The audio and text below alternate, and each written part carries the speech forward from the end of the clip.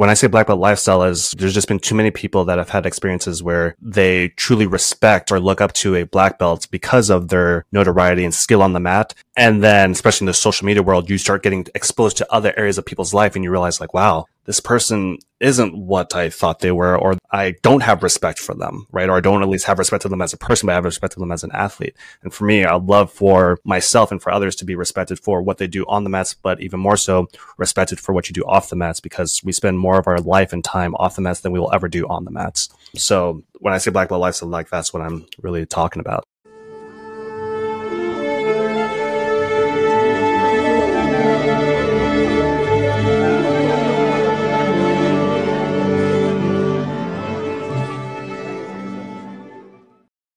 Welcome to Forever White Belt. I'm your host, Adolfo Ferranda. Today on the show, we have Dr. Jarrell Garcia.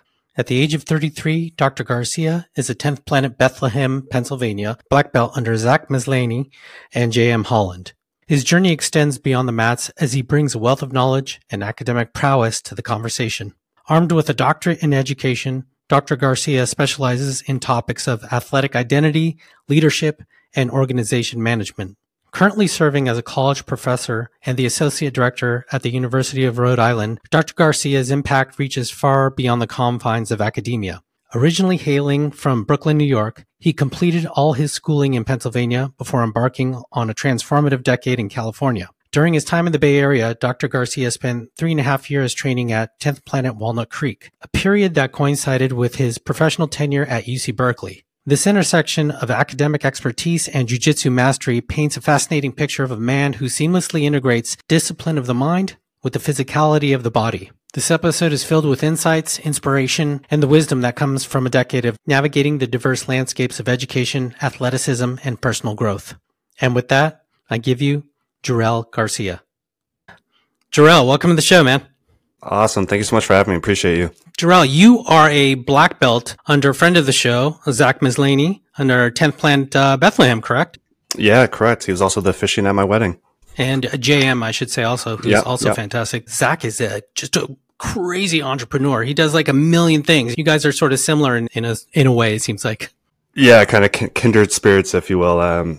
But yeah, he has his hands in so many things and continue to have his hands in so many things. So that's probably why we connected so much and have stayed so close. And why I say that also is because you're both spinning so many plates, or have constantly. When I look at your, as we mentioned in the intro, all of your accolades and all of your academic work and all of the stuff in general is absolutely nuts, including fatherhood as well, coaching occasionally, and just doing jiu-jitsu in general. I don't see how you even squeeze the time in for all this stuff. There's kind of so I'm Jamaican by culture, and there's kind of a running joke. Jamaicans always have 17 jobs. I'm just living up to the culture, if you will. That's another thing is like geographically, you're all over the place in the United States when we're researching you. I'm living in Rhode Island now, the New England area, and we moved out here August of 2022. And honestly, I forgot Rhode Island was even a state. It's a small state. And it just so happened that things lined up perfectly to where after spending 10 years in California, even though I was originally from the East Coast, it just perfectly lined up and ended up in Rhode Island. But I've been loving it. I don't want to talk too nice about it because then people start coming over here. So what compels you to sort of move towards all these multiple goals that we mentioned in the introduction and otherwise? There's a particular moment in my life that I kind of always go back to that I think speaks to why I'm kind of on all these endeavors. My dad was a Boy Scouts troop leader for my younger brother, or Cub Scouts or what have you. And we were living in Pennsylvania and they would commute to New York every day. Right? So commute to New York every day. And I'll never forget, it was after a Cub Scouts meeting and the dad was talking to my dad and he was like, where do you get your hair cut? Because my dad always has his hair cut. And he said, I cut it myself. And the guy's like, hold on, what do you mean you cut yourself? He's like, yeah. He's like, but you have a lineup and a fade and everything. He's like, yeah, I cut it myself. He's like, hold on. So you commute 2 hours each way to New York. You are the Cub Scout troop leader. You coach your kids soccer on the weekend and you're cutting your own hair. Where do you find the time? And I looked at another man almost like a superhero. I was like, I like that. Call it ego or what have you. But that kind of inspired me to be like, you can explore these different avenues of life as long as you're willing to kind of be uncomfortable for a little bit, make some mistakes, maybe have a bad haircut or two, and then move forward. You know what I mean? So that started driving me of, okay, yeah, I love sports at this time, but I love sports. I love art. I love poetry. I love all these other things. Let me start diving into them. And over time, I started kind of checking these boxes off, both intentionally and unintentionally. Yeah, I'd definitely say that was probably what kind of drive me to where I'm at today. I find that people who tend to excel in things often have a component of a lot of curiosity too. Is that sort of fall in line for yourself as well? If you ever were to take a road trip with me, it's either going to be the best road trip or the worst road trip, because I don't play music because I'm literally just thinking or would be talking, because my brain will just go down a rabbit hole, and I have to literally like filter myself so that people know how I got to the end point of whatever question I may ask. Otherwise, you're going to be like, what? We were just talking about sushi. How did you get about why horses were no longer an industry that we're putting money into? But that's my brain kind of 24/7, for better or for worse. I love that you mentioned the bad haircut, because I think one of the Achilles for a lot of people is worrying about what other people think, right? To the point of where it sort of paralyzes you. And it seems like you learned that lesson early on when you give us the example of that as well. And that helps you, move forward in life.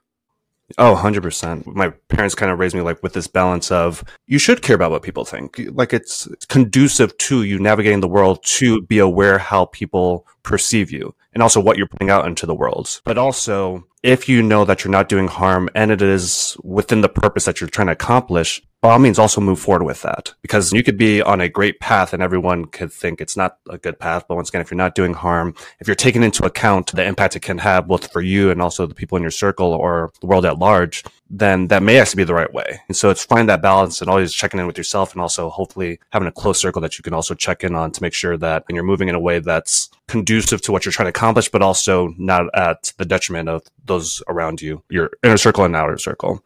Just a reminder to please give us a 5-star review on Apple Music and Spotify, and become a VIP member for only 99 cents a month. Get ad-free episodes at anchor.fm/foreverwhitebelt/subscribe. And check us out on Instagram at Forever White Belt Show.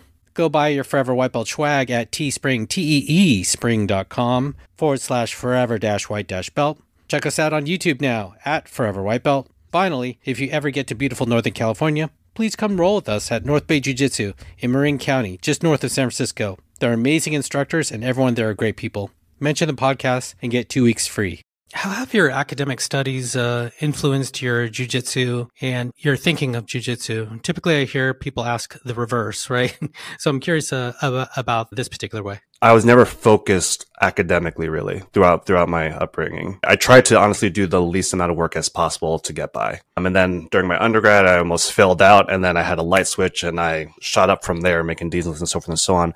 But I would say it is, and it kind of goes back to the question you asked before, the curiosity piece, right? So I love asking questions or hearing ideas and then asking questions about those ideas. And through research, you kind of have to do that, right? Doctoral research is very in depth. Like my dissertation was I believe 175 pages was my dissertation. And the majority of that is literally looking up content that's already out there and deciphering it for yourself. And for me, I want to introduce that for students, when I'm coaching, right? Like, yes, I want to bring up a topic to you, but I also want you to explore it on your own, because the outcome that you may come up with may be slightly different than the outcome I came out with, or your path to getting to the outcome I came out with may be slightly different. So for me, on the coaching side of jiu-jitsu, that's what I try to do is here's the technique, here's more so the concept, and let's explore.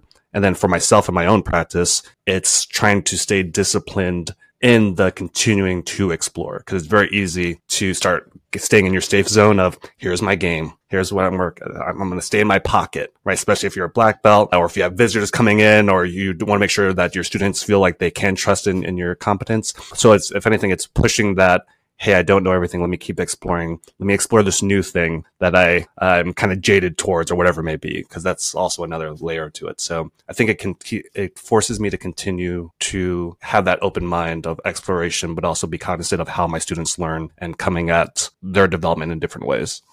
It's kind of like when you only play your A game, for instance, whatever that may mean in jiu-jitsu, and not moving past that for whatever reason. And perhaps it ties back to that fear of what others are thinking, or if I lose, and that could be relevant to a belt or something like that.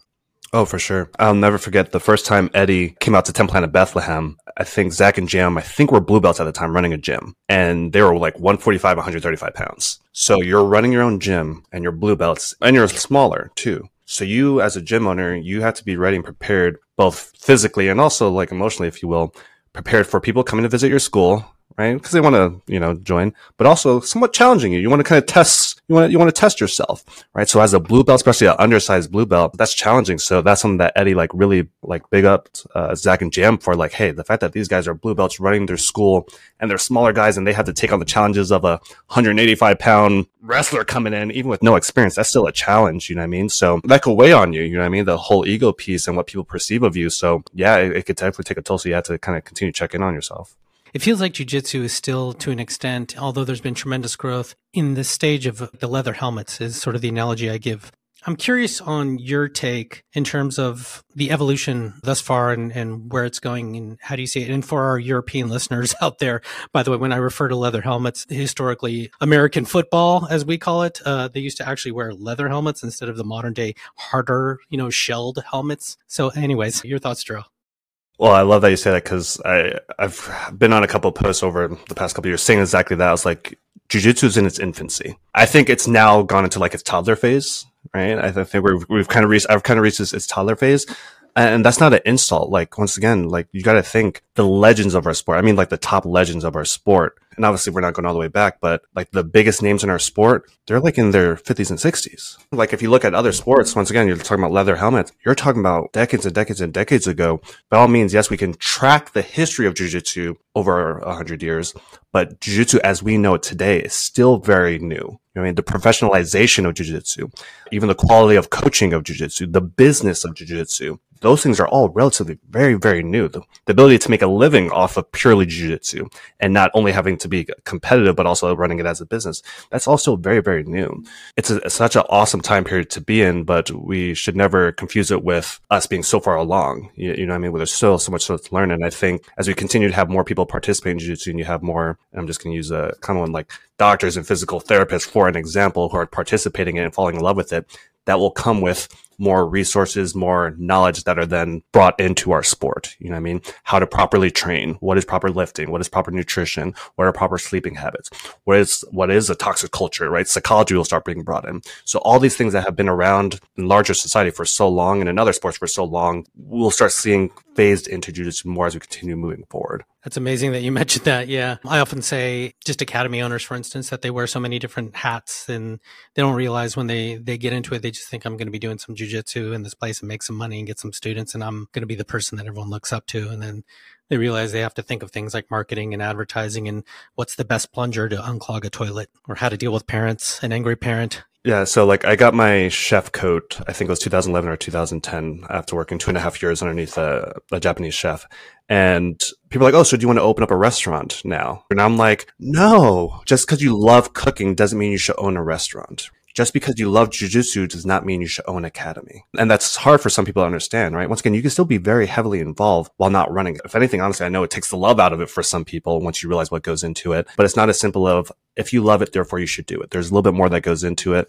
And we should speak more about that, you know what I mean? So that these people who are up and coming, who are actually able to make a living for themselves a little bit earlier on than some of our legends, right? You can be, honestly, a purple or brown belt, build up notoriety, build up a platform to where you have the financial means to be able to open up your own academy, but not know all the things that go into it, once again, from the business side to run an academy. And then you can still fail. Where before, they may have known all those pieces, but once again, the ability to generate revenue was a little bit, or the ability to build up a nest egg in order to open up your own school is a little bit tougher. So that's why you had the more common, you opened up your gym, you had 3 other jobs to help you support it until your gym got big enough that you're able to quit each and every single one of those jobs. That was a more common path, right? But that's changing once again with the professionalization of jiu-jitsu, but it does come with hopefully more mentorship and more looking into what it takes to actually run a successful gym.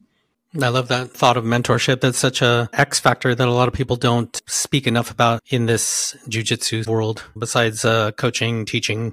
Yeah. Well, and we also as you perfectly said, a coach or a gym owner, which are 2 different things. They oftentimes have to wear so many hats. And I would say there are probably gyms that are run by successful coaches and the gym is doing well because of the coaching, not necessarily because it has a good business practice. And then hopefully it's sustainable enough to where they can get it to the point where they can then go, you know what, I'm going to have someone else actually run my business to really get things up and going. But I think that's another factor as well. You may have someone running a successful gym and they may be a great mentor in some capacities, but you may still have to go to someone who's more on the business side of things. They may not be as good as the jiu-jitsu practitioner. One of the things I want to talk about is learning disabilities in athletes. And I should probably refer to them as challenges or whatever it may be, but we'll commonly phrase these things as, and some people like attention deficit disorder type of thing, ADHD, or some people have referred to as like physical dyslexia, that kind of thing, when you're trying to see things and you tell people to move one way and you move the opposite. Your thoughts on coaches, instructors, teachers, how to deal with these type of scenarios, and your thoughts in general on this? That's such a deep question because there's so many layers to it, and it takes work on the part of the coach, but also the student. And the days of, and this goes back into, once again, as we get more people from outside or from other professions coming into jiu-jitsu, will start influence it, right?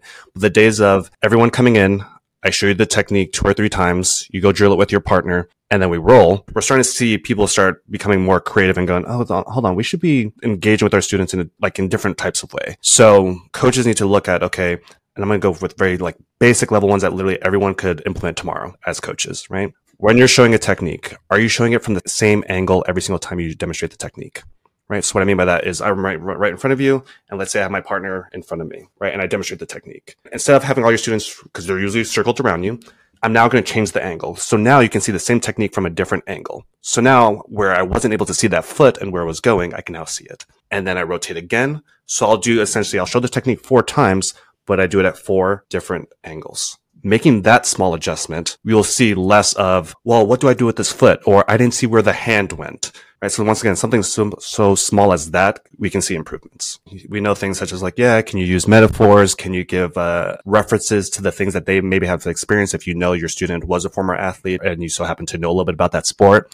So for example, we just had a new student who joined our gym who is a assistant soccer coach at the university, right? I was fortunate to play soccer and work with some international soccer clubs over the past handful of years. So as I'm demonstrating a technique and I needed him, it was a stand-up wrestling technique, a shuck by, I'm telling him how he needs to turn his hip over. I'm like, okay, think about trying to block someone from getting the ball, right? You don't leave yourself open, you cut the angle and turn away. And he's like, boom. And he made the connection immediately, right? So it's trying to not just describe techniques how we see them, but trying to describe techniques potentially how other people would see them if they don't have your knowledge.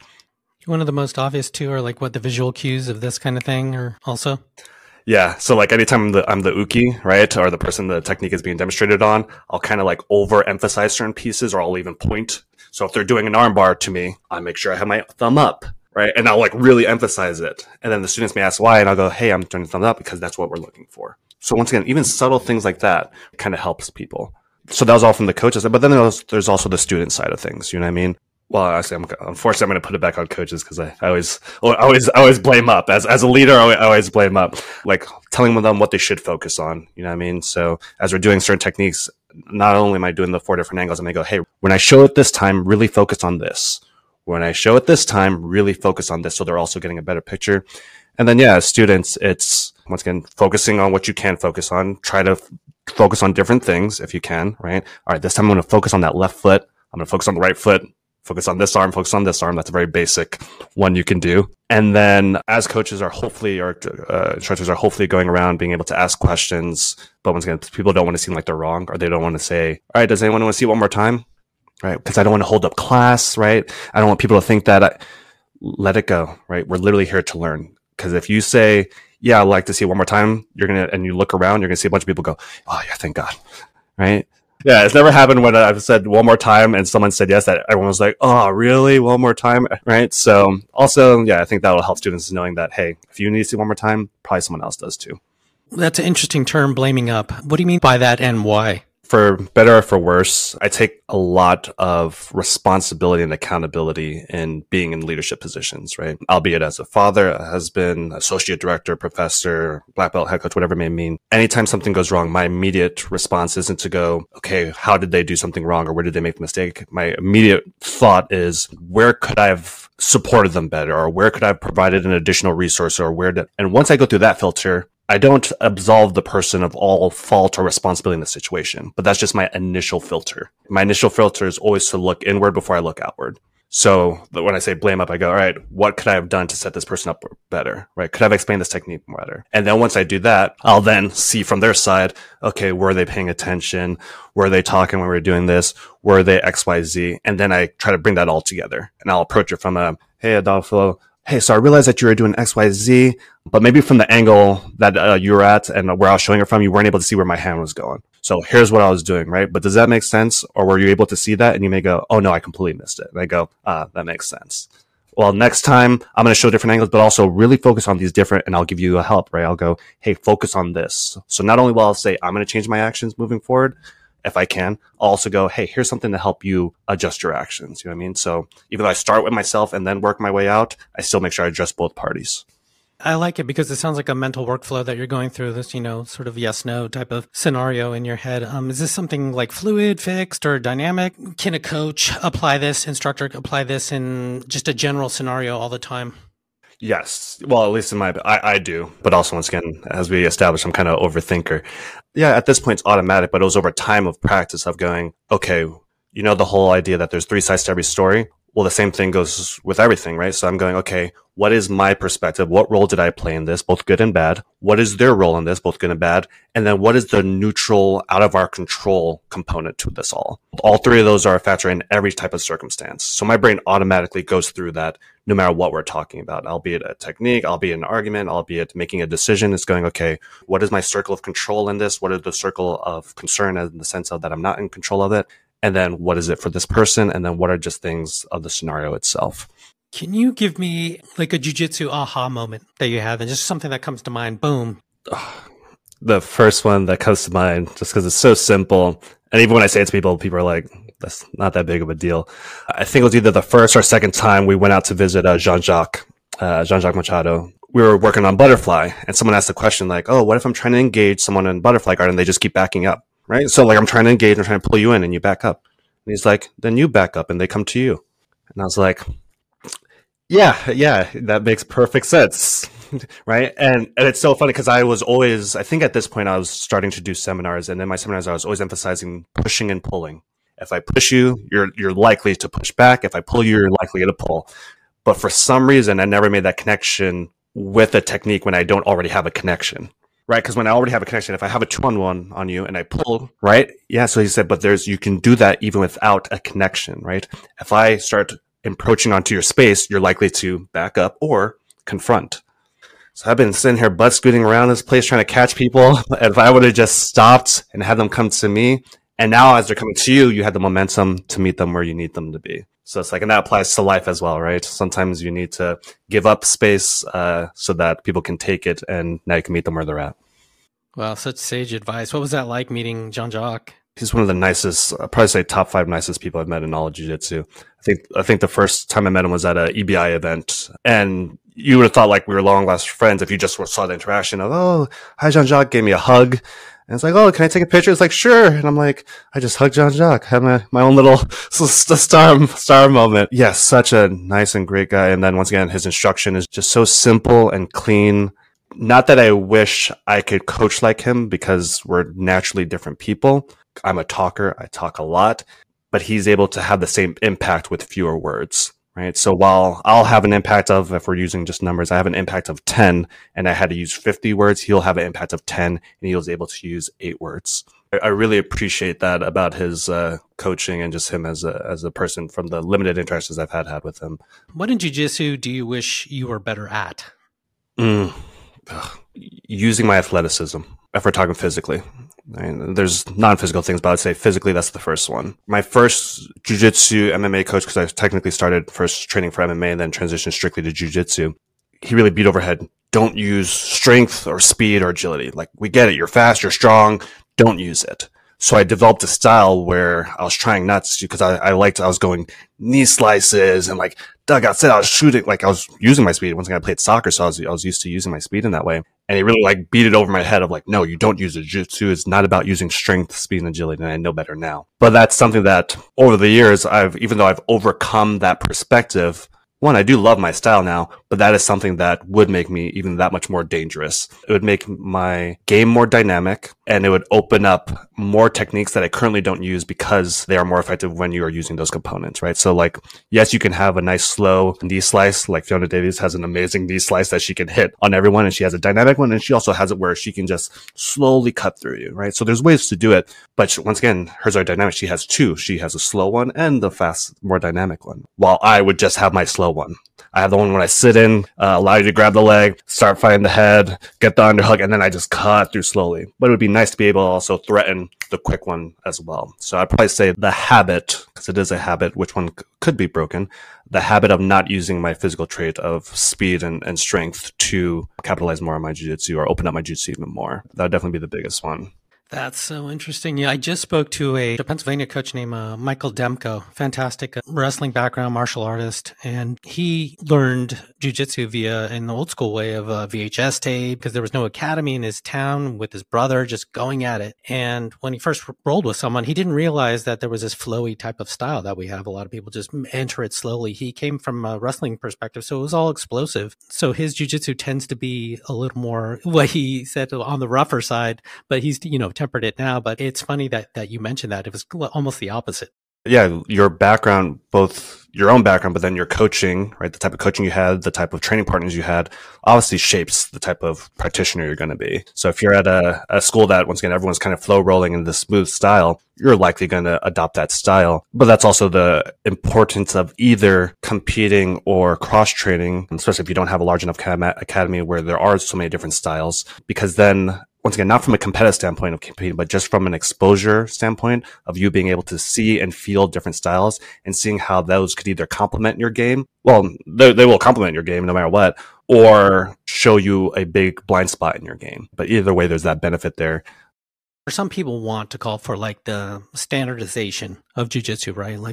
Or a global sort of governing body for various reasons, unifying rules, perhaps shunning some people who, they feel aren't really great for the sport. I tend to have an aversion towards that because I come from more of the, I have a tech background. So a lot of it from the open source type of mentality where a lot of beautiful things bloom from chaos, right? Correct. And, trying different things constantly. Your thoughts on both perspectives? We're kind of on the same path. I also agree, but also I'll try to speak to the other side, right?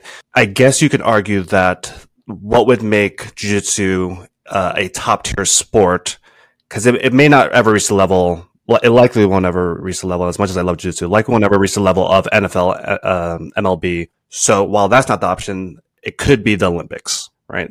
For people, they're going, okay, what is the best way to make this an Olympic sport? Because that is the highest level of sport. If it's not from a financial standpoint, it's from another standpoint, right? And being able to present to the IOC, here is our rules, here are our standards, here's what everyone follows, here's the training and development behind it so that you'll have consistent, sustainable athletes who are training at a high level. It makes sense from that model if that's the perspective they're attacking it from. But from a growth of the sports standpoint, similar as you said, that's where it would be limited. Because once again, I'm a 10th planet black belt, so I'm almost like we're a prime example of not necessarily being the most standard cookie cutter piece, right? But as you can see, like so many creative and fun pieces come from that then revolutionize the sport and also just expand the sport in so many different ways. And obviously there are challenges that come with it, but I personally believe it definitely does more good than harm. And once again, we still see the sport growing. Number one, what 10th Planet used to be seen as outsiders, and now it's like kids are born into 10th Planet now, like little tiny kids who are amazing now. On another point too, is that the relevance of the Olympics itself is being called into question. The ratings are tremendously down. And so unless you're inside sports, it's a really big deal. But outside of that circle, it's like, I don't know.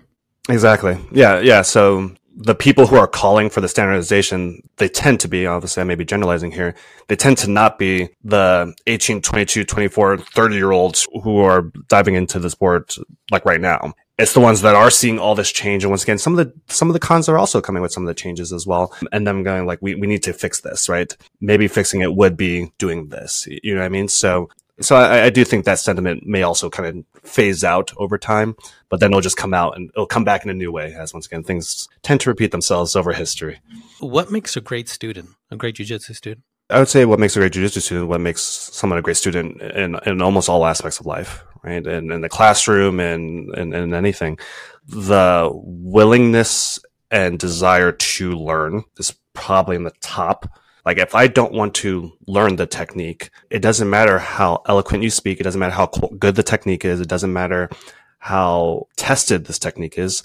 If I don't want to learn it, I'm not going to use it. Can you show me an example or give me an example of someone who shows up to class without that?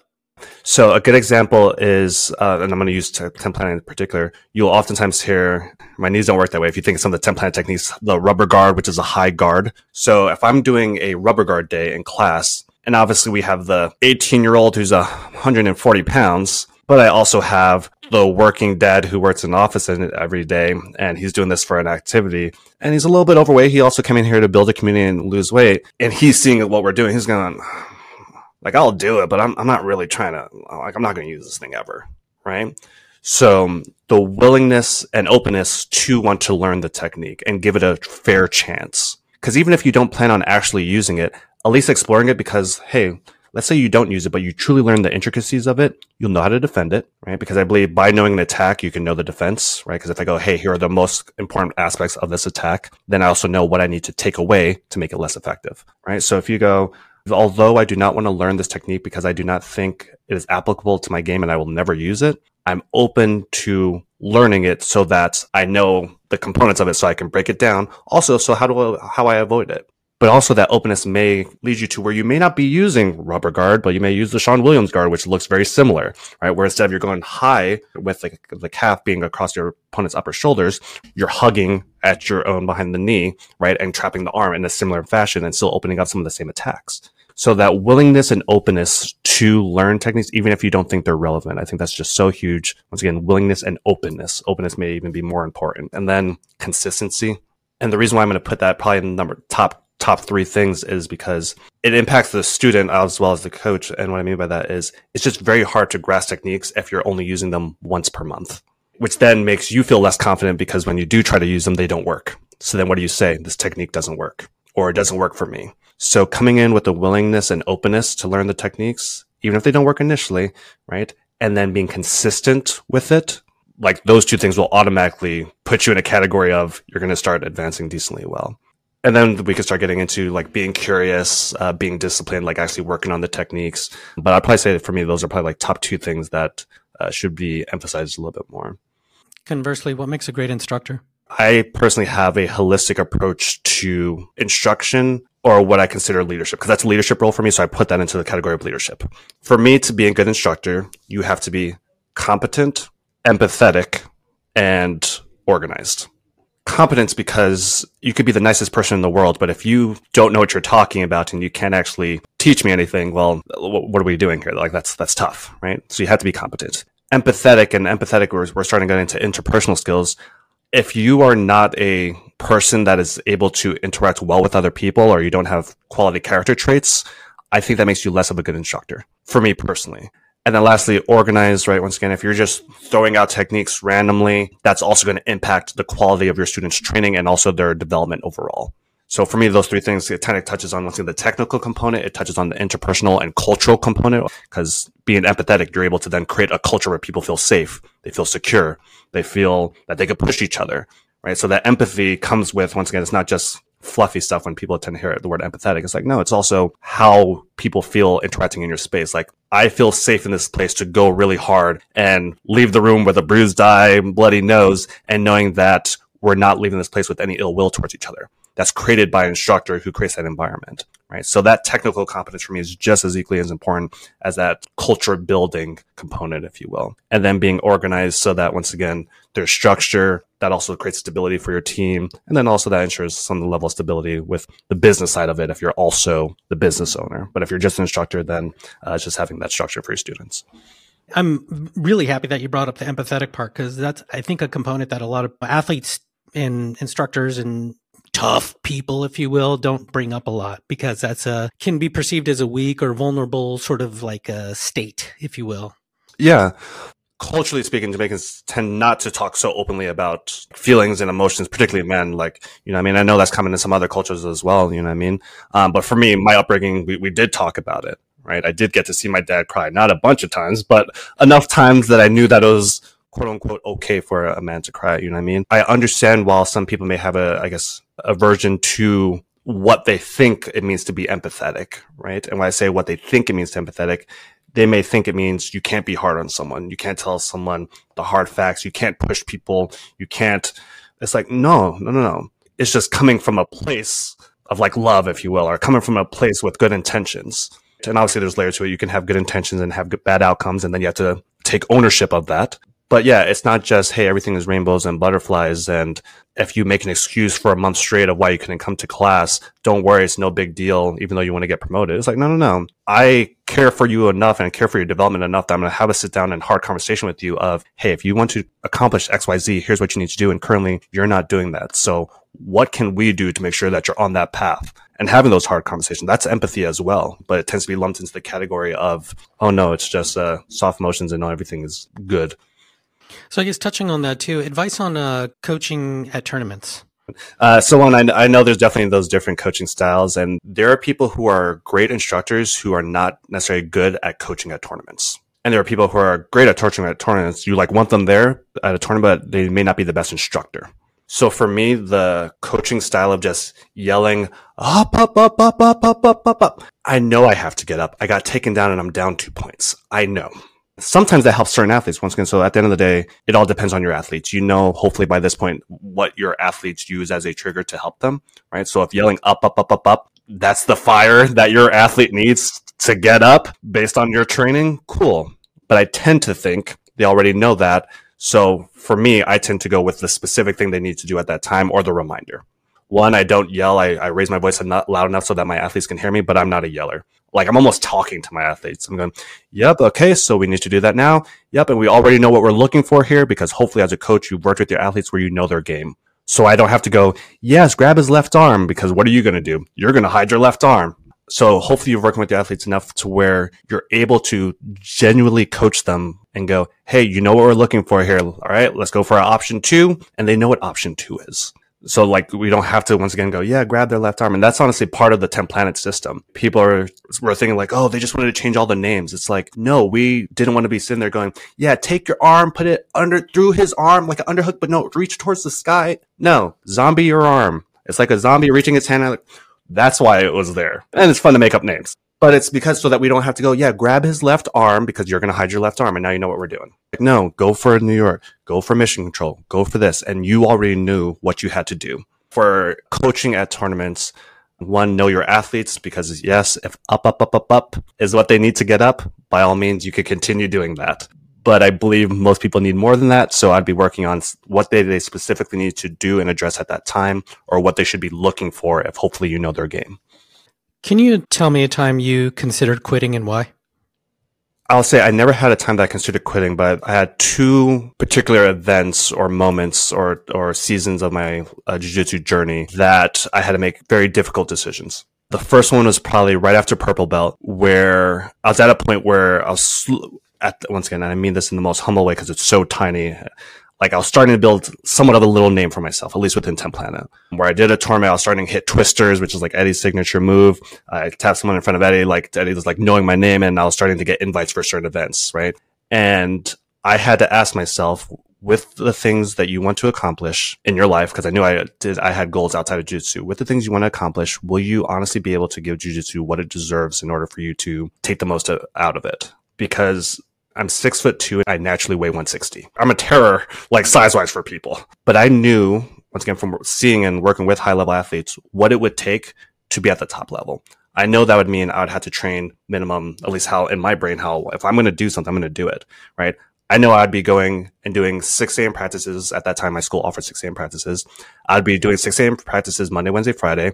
I'd be training at lunchtime twice a week. And I would go get to the gym at 7:30 and be there until 10:30. Even if I wasn't going hard sessions in there, I'd be in there all that time. And then traveling on the weekends for tournaments, invitationals, and everything along those lines. I knew that there was no way I'd be able to build a family that I wanted to build, be able to get a doctorate that I wanted to have, be able to go up in my career the way that I've been able to move up in my career. I knew there would be no way to balance all those out. So I had to have kind of like this humbling, but also egotistical conversation with myself of, so you're telling me, this is my ego talking. So you're telling me you have the athleticism, you have the size, you have the time period. Because at this time, BJ Fanatics was even a thing. Like you could have been at the precipice of this. You're coming up at this time where there's all these opportunities and you're not going to take advantage of it. Right? That seems like you're throwing away a gift, if you will.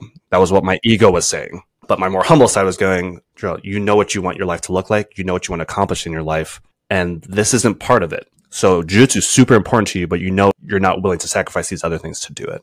So that was a very difficult conversation I had like with my wife at that time, and she like somewhat got it, but she didn't truly get what that meant for me at the time. Now she does. So that was one big moment, and then the other big moment was I had a really bad back injury, and I literally like physically couldn't walk, and I was like, I may have to never train jiu-jitsu because I need to be able to walk. I literally was unable to put on my socks, and I was like 28 years old. Right. So I would say those two moments were probably two of the biggest moments in my jiu-jitsu life where I made major decisions, never thought about quitting, but one of them would have stopped me from being able to ever do jiu-jitsu. And the other one was more so changing what my path in jiu-jitsu would look like. One of the conversations in the zeitgeist of jiu-jitsu right now is the ecological approach. And I know it's been talked to almost to death. It seems like it feels like on every podcast, but I'm trying to get everyone's sort of perspective on it. Your perspective on what people are calling the ecological approach.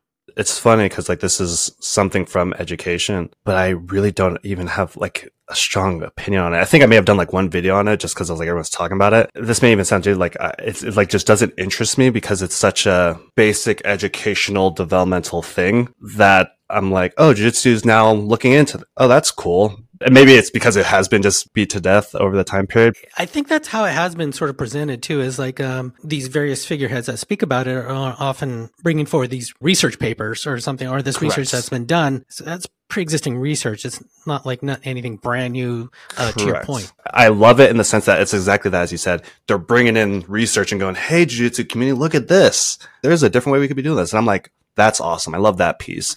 But beyond that, it like does nothing for me. I think it's just cool that it's being introduced, and that people will explore it and test it out. And if anything, gives them another way to engage with their students or design their classes. So I love that aspect of it, but it kind of stops there. Are you integrating it at all in your teaching at any point? Or yeah, I already was kind of doing it sporadically. It was like, oh, this is just what you do at times, but it's not as systematic as people are introducing at their academies, where they're like, this is what we do here. This is how we design our whole entire curriculum. For me, it's like, oh yeah, I do it like every 2 weeks. I'll have a class that is stylistically like an ecological approach to the class. When I mention jiu-jitsu dogma, what comes to mind for you? I believe jiu-jitsu community is at the tail end of believing this. So the idea of being a world champion means that you're going to be a world champion level coach.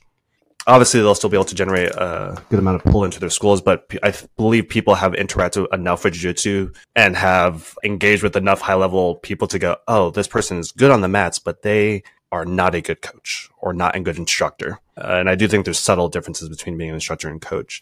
But I think that's probably one that we're at the tail end of, but that was still prevalent. If, once again, whoever the world champion is decided to open up a school, people are going to go, oh, this person is going to be really good. Let's go to their seminar. But there's levels. You may go to their seminar and you go, yeah, that was great. And then you go to a Jean-Jacques and you go, oh, that's what instruction is. So I think we're still in it, but I do think people are getting a lot better at understanding like there's no correlation with level of competence and accolades with the ability to instruct. Like people, I think, have gotten it that there's no correlation there. The next one is kind of muddy, and it kind of goes back to what we were kind of just talking about, but how to train. And I'm trying to like really dial in on this, but I think we go into these seasons, if you will, of here's how you're supposed to train to get the best out of your athletes. Porrada. That's how you train. Go hard. Right? And then we'll switch and go, no, it's flow. It's all about being smooth, right? Where that's how everyone starts training for a period.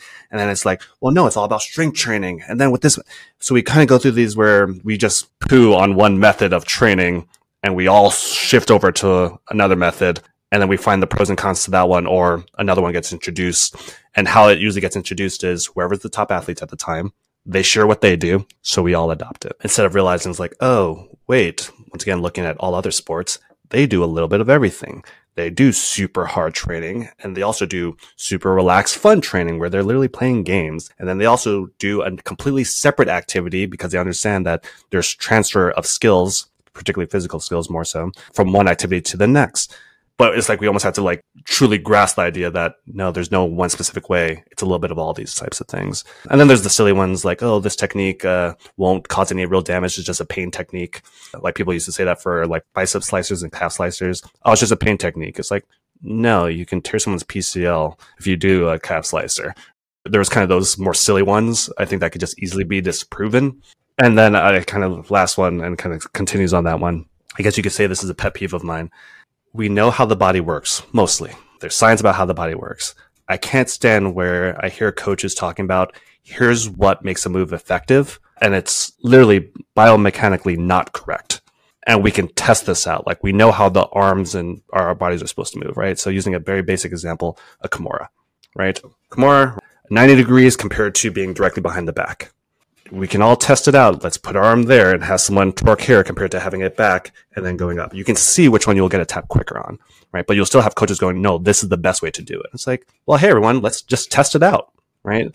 So that's something that the idea of coaches just saying, well, this is just how it works. And people just kind of blindly follow them, once again, due to their notoriety or their competence in competition. Just because you're good at something doesn't mean that you always know why you're good at it. Sort of touching on that in terms of like the anatomical aspect of it, you mentioned you're a very tall, very lean individual. When I saw you on video, I thought you were a really big guy. So when I see people like that, or short and stout or whatever, I like to ask, when you're teaching individuals, instructing individuals, how are you teaching to those that are like the opposite of your body type effectively? I'm so happy you asked that question, because that kind of goes back to, once again, not just teaching what you think, but teaching what your students need, right? And that's also a form of empathy, right? Thinking of putting yourself in other one's shoes. So that's something I try to be very cognizant of, because I'm aware that I'm taller. So me using X guard is going to look completely different than the 5'7", 195-pound guy using X guard. So I try being the key word to demonstrate the technique, but also emphasize sticking points. And what I mean by that is, great, so now we're going to go here and we're going to extend our partner. So let's say I'm in X guard and I extend my partner out, and my goal is to have them, by me pushing, pull back so that I could grab their ankle, maybe go for a simple sweep. So I would go, all right, so you extend your partner out, and then they naturally bring their leg back and you would grab their ankle.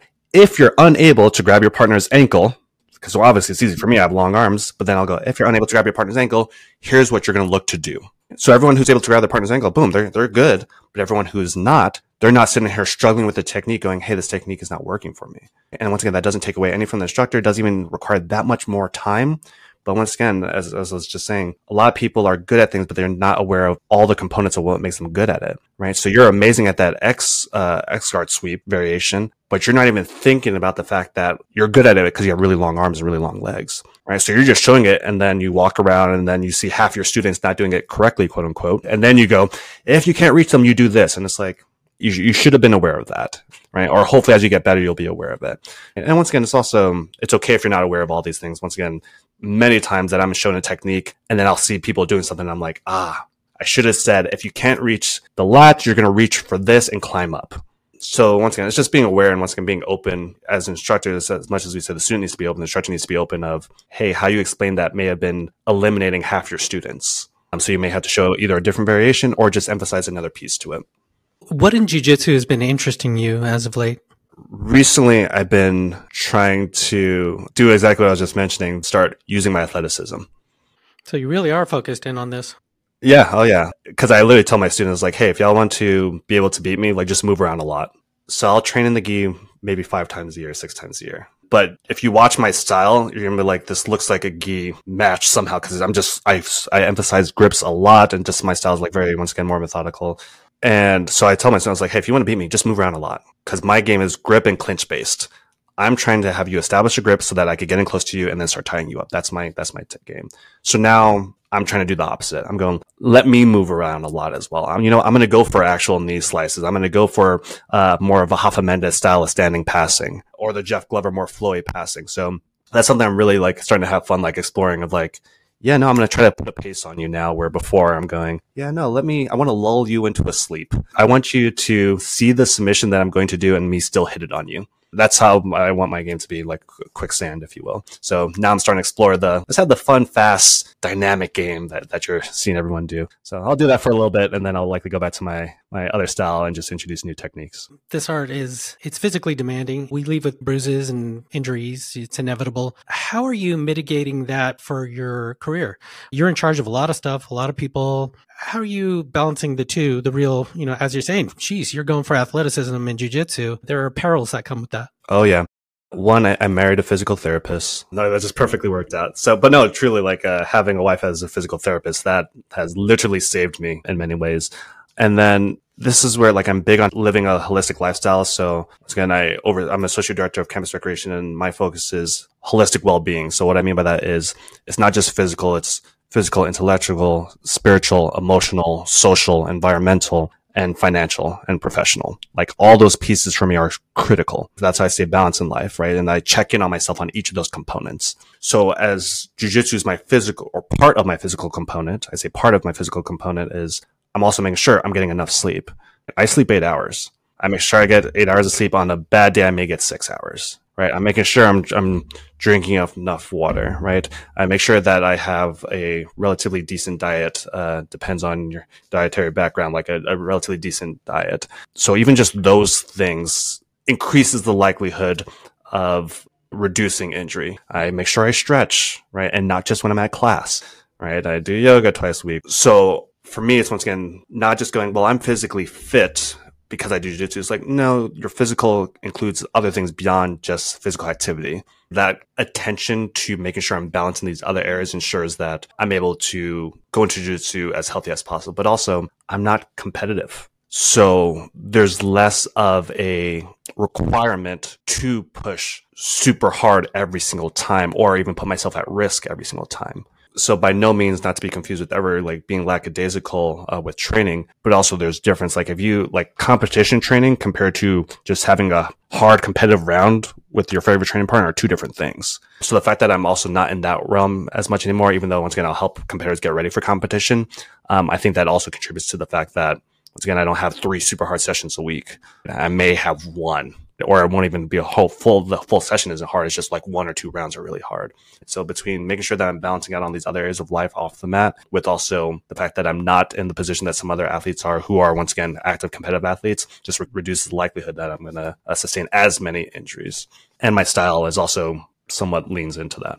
Your thoughts on tapping to lower belts, as a black belt? Perhaps you're putting yourself purposely in late stage defense scenarios, very late stage, let's say, or not.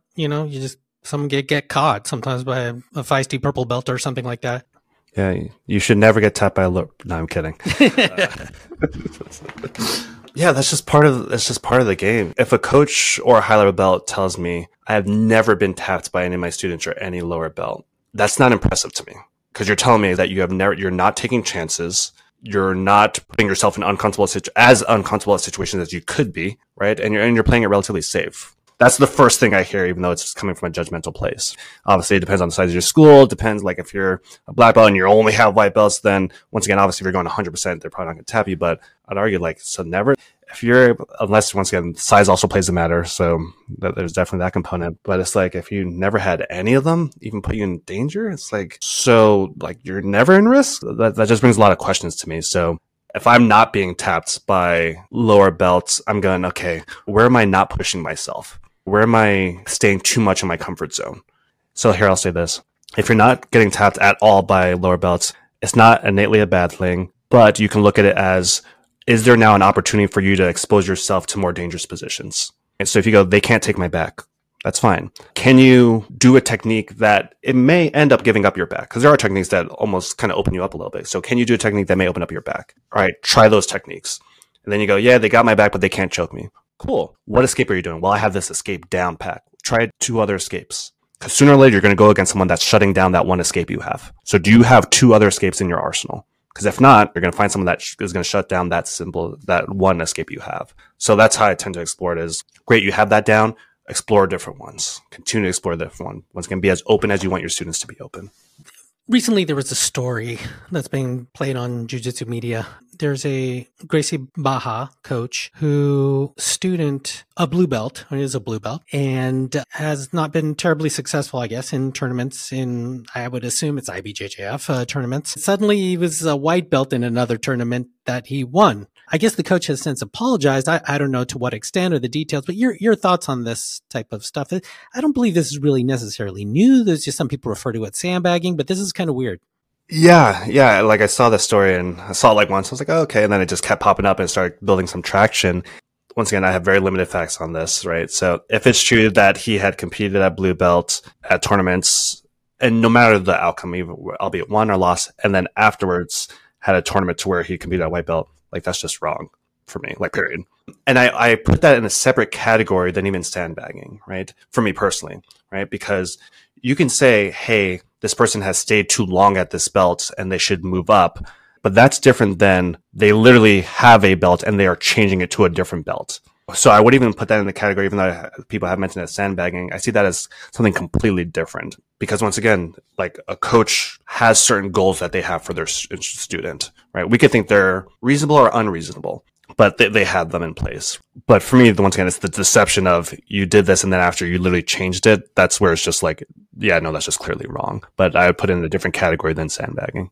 And this brings up the subjectiveness of the belt as well, to some extent. And I love getting belts, right? It's cool. Yeah. I think, it makes me feel good I think it makes everyone feel good. Some people get thrilled on stripes as well. Great for that too. The relevancy of the belt in terms of, personally, I don't believe in the meritocracy of the belt anymore, really, because you see, we're in this weird time, right? Where we have these old guys that they truly fought it out with each other, or whatever, in the way, and they were limited. It was a limited pool of practitioners at the time. And then we have these little kids that have all the data now and have all the optimized, modern stuff, coaching, data, etc.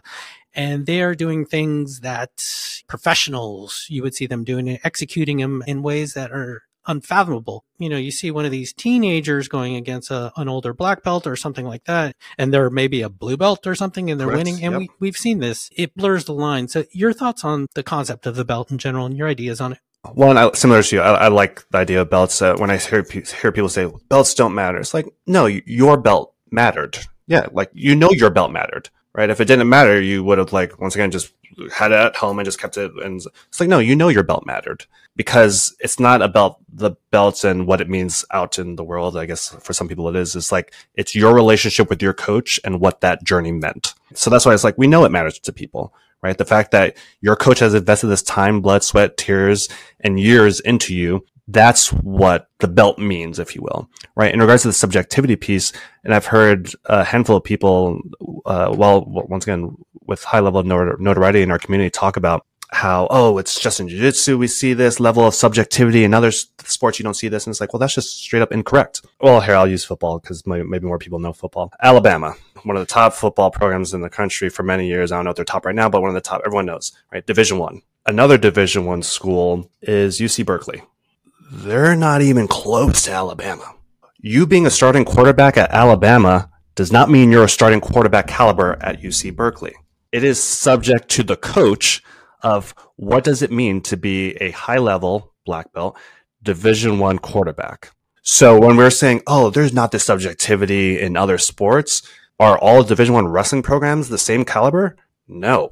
So the idea of like the subjectivity that only falls on the gym or the coach is only present or it's so rampant or such an issue in jiu-jitsu is just silly, because that's literally involved in every single sport. You being a Division I athlete, or once again a professional athlete, you being a starter for the Golden State Warriors doesn't mean you'd be able to be a starter for Miami Heat, whoever's the better team there. Y'all can use the respective analogy. So yeah, so the fact that people kind of get hung up with this particularly and focusing it on jiu-jitsu like it's a jiu-jitsu problem, I find it just silly, because it's like, no, that subjectivity literally lives in all other sports as well.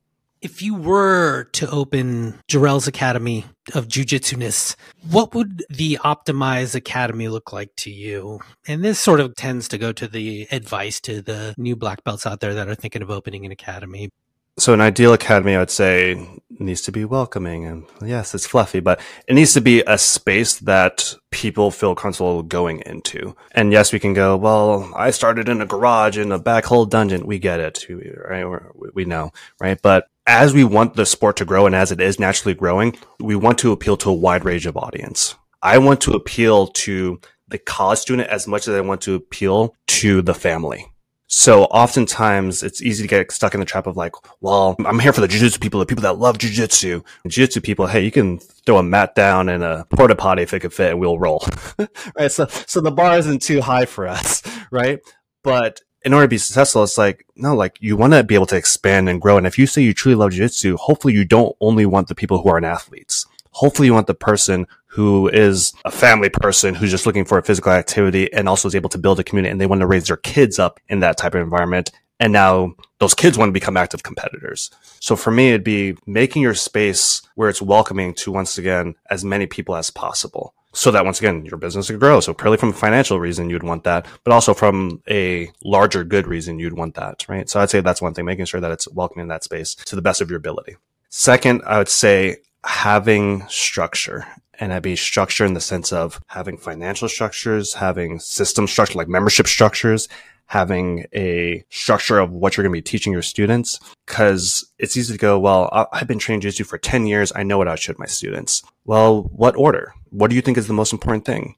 Are you going to show them wrestling every class or not? Are you starting with the mount, as the mount is one of the most dominant positions, particularly in the gi, right? Is that where you think is the most important place to start for your students? Like, how are you going to progress your students through the journey that is jiu-jitsu, right? Do you even have an idea about that? Or are you going to do what many people do is, well, my best game is deep half and this, therefore, that's what I'll be showing. And then as we naturally progress, I'll just show other things. So if you want to increase the likelihood that you're not only successful, but also able to deal with the unforeseen challenges that will naturally come, I would say have those systems in place, because now you don't have to worry about, all right, I got to go research what I'm going to teach for class today. You already have what you're doing. You don't have to think about, okay, how do we do competition training? You already have somewhat of a system in place of how you're going to do your competition training. So now your time doesn't have to be spent doing that when things are live. They can be spent on doing other things. So creating a welcoming environment with, once again, hopefully a space that's conducive to that, and then putting systems in place so that when things go wrong, things go right, when unforeseen challenges happen, you have a system to fall back on instead of having to fly by the seat of your pants at that time. So, Jarrell, I've heard you mention this notion of black belt lifestyle. Can you expand on that? Yeah. So what black belt lifestyle means for me is we tend to assign certain character traits to someone who's a black belt, right? Hopefully, if you've had positive experience. So someone who's a black belt, we go, well, that person must be disciplined, humble, hardworking, organized, a team player, all these positive traits that we tend to assign to someone that has that role, right? And we do that in other areas of life as well. But what I want to emphasize is, as much as you have that on the mat, and let's say you do actually have all those character traits on the mat, I want my students or everyone to hopefully carry those traits off of the mat. So don't only be empathetic, teamwork, disciplined when you're on the mat. Do that when you're dealing with your spouse. Don't only be super communicative and great at receiving feedback only on the mat. Do that also when you're in your workplace, right? Or dealing with friends. Don't be flexible and open to explore new things and curious only on the mat. Do that in other areas of your life as well. So how you do something is how you do everything? Correct, right? So when I say black belt lifestyle is, once again, there's just been too many people that have had experiences where they truly respect or look up to a black belt because of their notoriety and skill on the mat. And then, especially in the social media world, you start getting exposed to other areas of people's life and you realize like, wow, this person isn't what I thought they were, or I don't have respect for them, right? Or I don't at least have respect to them as a person, but I have respect to them as an athlete. And for me, I'd love for myself and for others to be respected for what they do on the mats, but even more so respected for what you do off the mats, because we spend more of our life and time off the mats than we will ever do on the mats. So when I say black belt lifestyle, like that's what I'm really talking about. And then the other point. Yeah, I personally take more of a holistic approach to athlete development, right? And there's this model in place that's called like a long-term athlete development model. And it's saying these are the phases, generally speaking, that athletes in an ideal world should go through in their life, right? Starting from youth. And I kind of think some athletes get stuck at one of these phases, right? So as kind of going through these phases, there's the active start, which is you starting activity. Let's use jiu-jitsu, right? It's fun. You're exploring it. You're curious. So you do it. Awesome. You're at the first phase. The second phase is fundamentals. You're learning. And when I say fundamentals, I'm not going, well, this is an arm bar. This is a back. No, we're going, this is how you move your body. This is just you getting used to this new space, fundamentally moving and adapting to the space. Then we actually learn like how to train, right? Then we actually learn the techniques, right? I know how to actually shrimp now or do a technical stand up. Now I can actually apply it to actually techniques, right? So we do what most people go through these phases as they participate in athletics and sports. The next phase is great. You're learning how to train, but now you're training to train, right? And that's a funky one, right? But so I've learned how to train, but now I'm training to train these techniques, right? I'm really sharpening and honing these techniques. And at that phase, that's where you start getting, as a coach or even as a practitioner, as a coach, you can start going, hey, I think this person may want to compete because they're really refining these techniques. They're asking questions. They're diving in, right? And as a student, that's where you get a lot of people really falling in love with just the training piece, but also that's where they start going, hey, do I want to compete? Or honestly, this is just fun. I love the training. So after you're training to train, now you're training to compete. And that's what I was saying. That's where the split sometimes happens. Some people go, no, I don't plan on competing, which is totally fine. Or they go, yeah, I'll love to really, I'm trying to compete. I'm training so I can apply this in competition. Once again, this is where a lot of athletes, if you're an athlete, you will obviously get to this phase. Now, depending on how competition goes, depending on your own temperament, depending on your environment, you may go, competition's fun and I'll train to compete every once in a while, but it's just fun for me. While other people go, no, I am training to compete and win. So that's the next step, right? I'm not just training to train. I'm not training to just to compete and test myself for fun. I'm training to actually compete and win, which once again, if you're an athlete, you will hit that phase.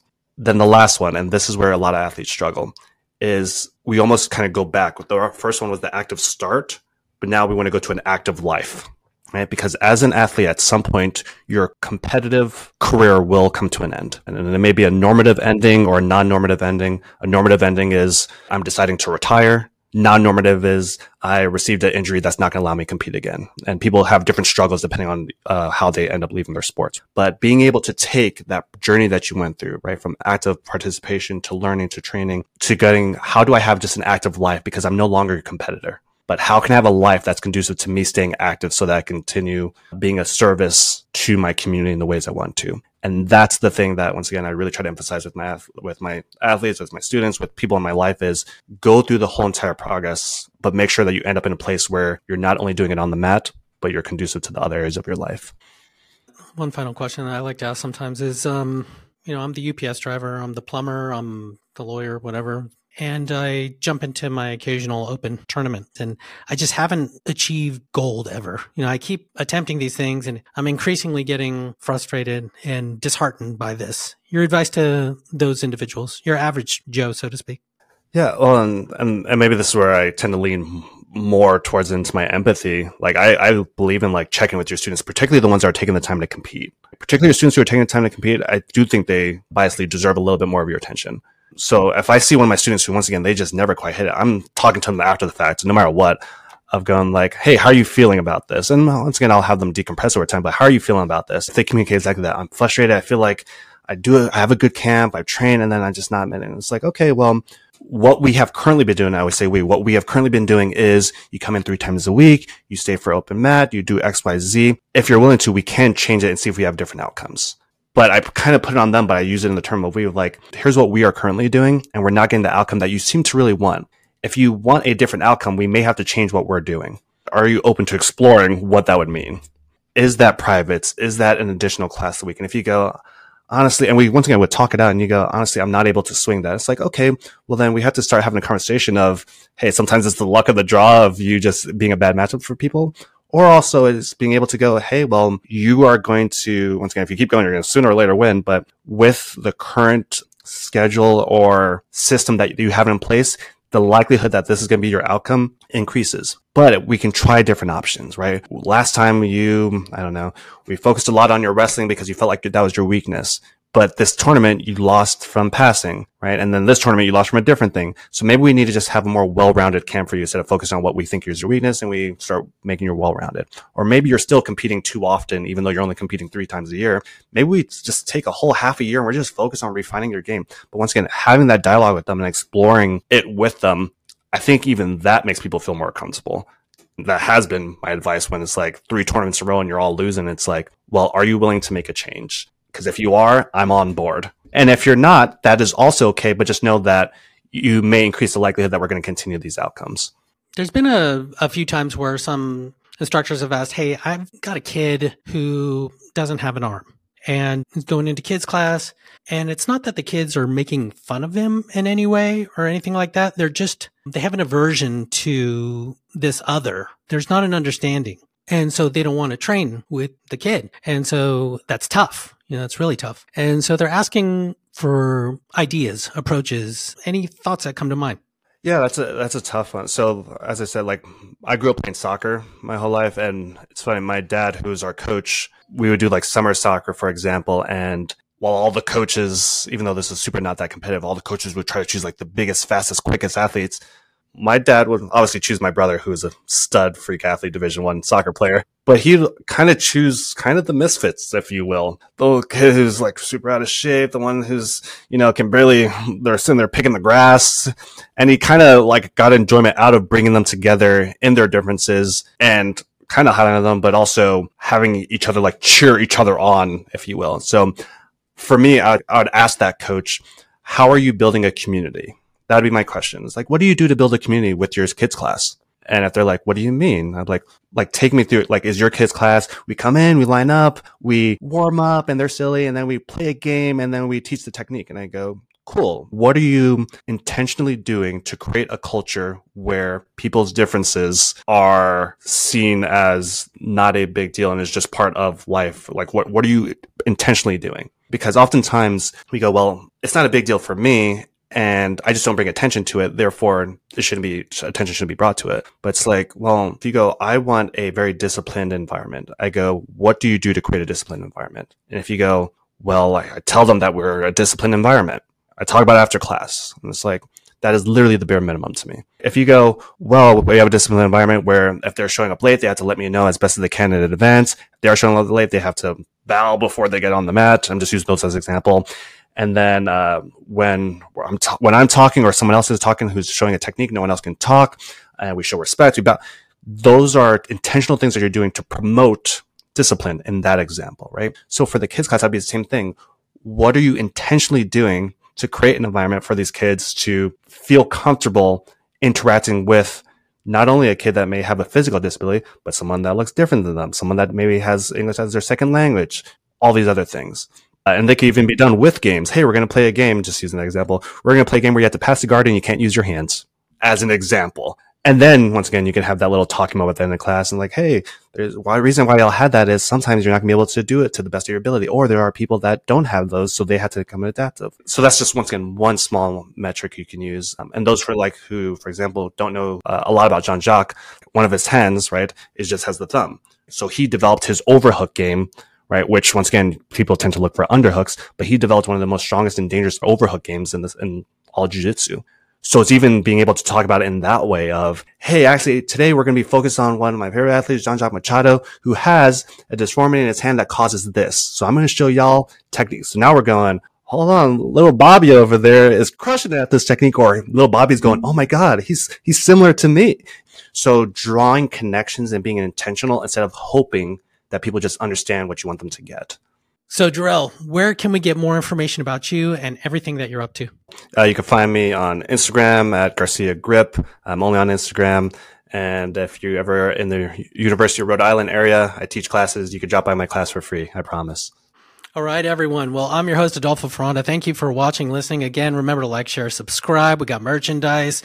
We're available on all the platforms, even your Amazon Lady in the Box thing. And so, Jarrell, thank you so much. This was a fantastic conversation. I think people are going to get a lot of value out of it. Awesome. Appreciate you guys. Have a good one. All right. See you guys.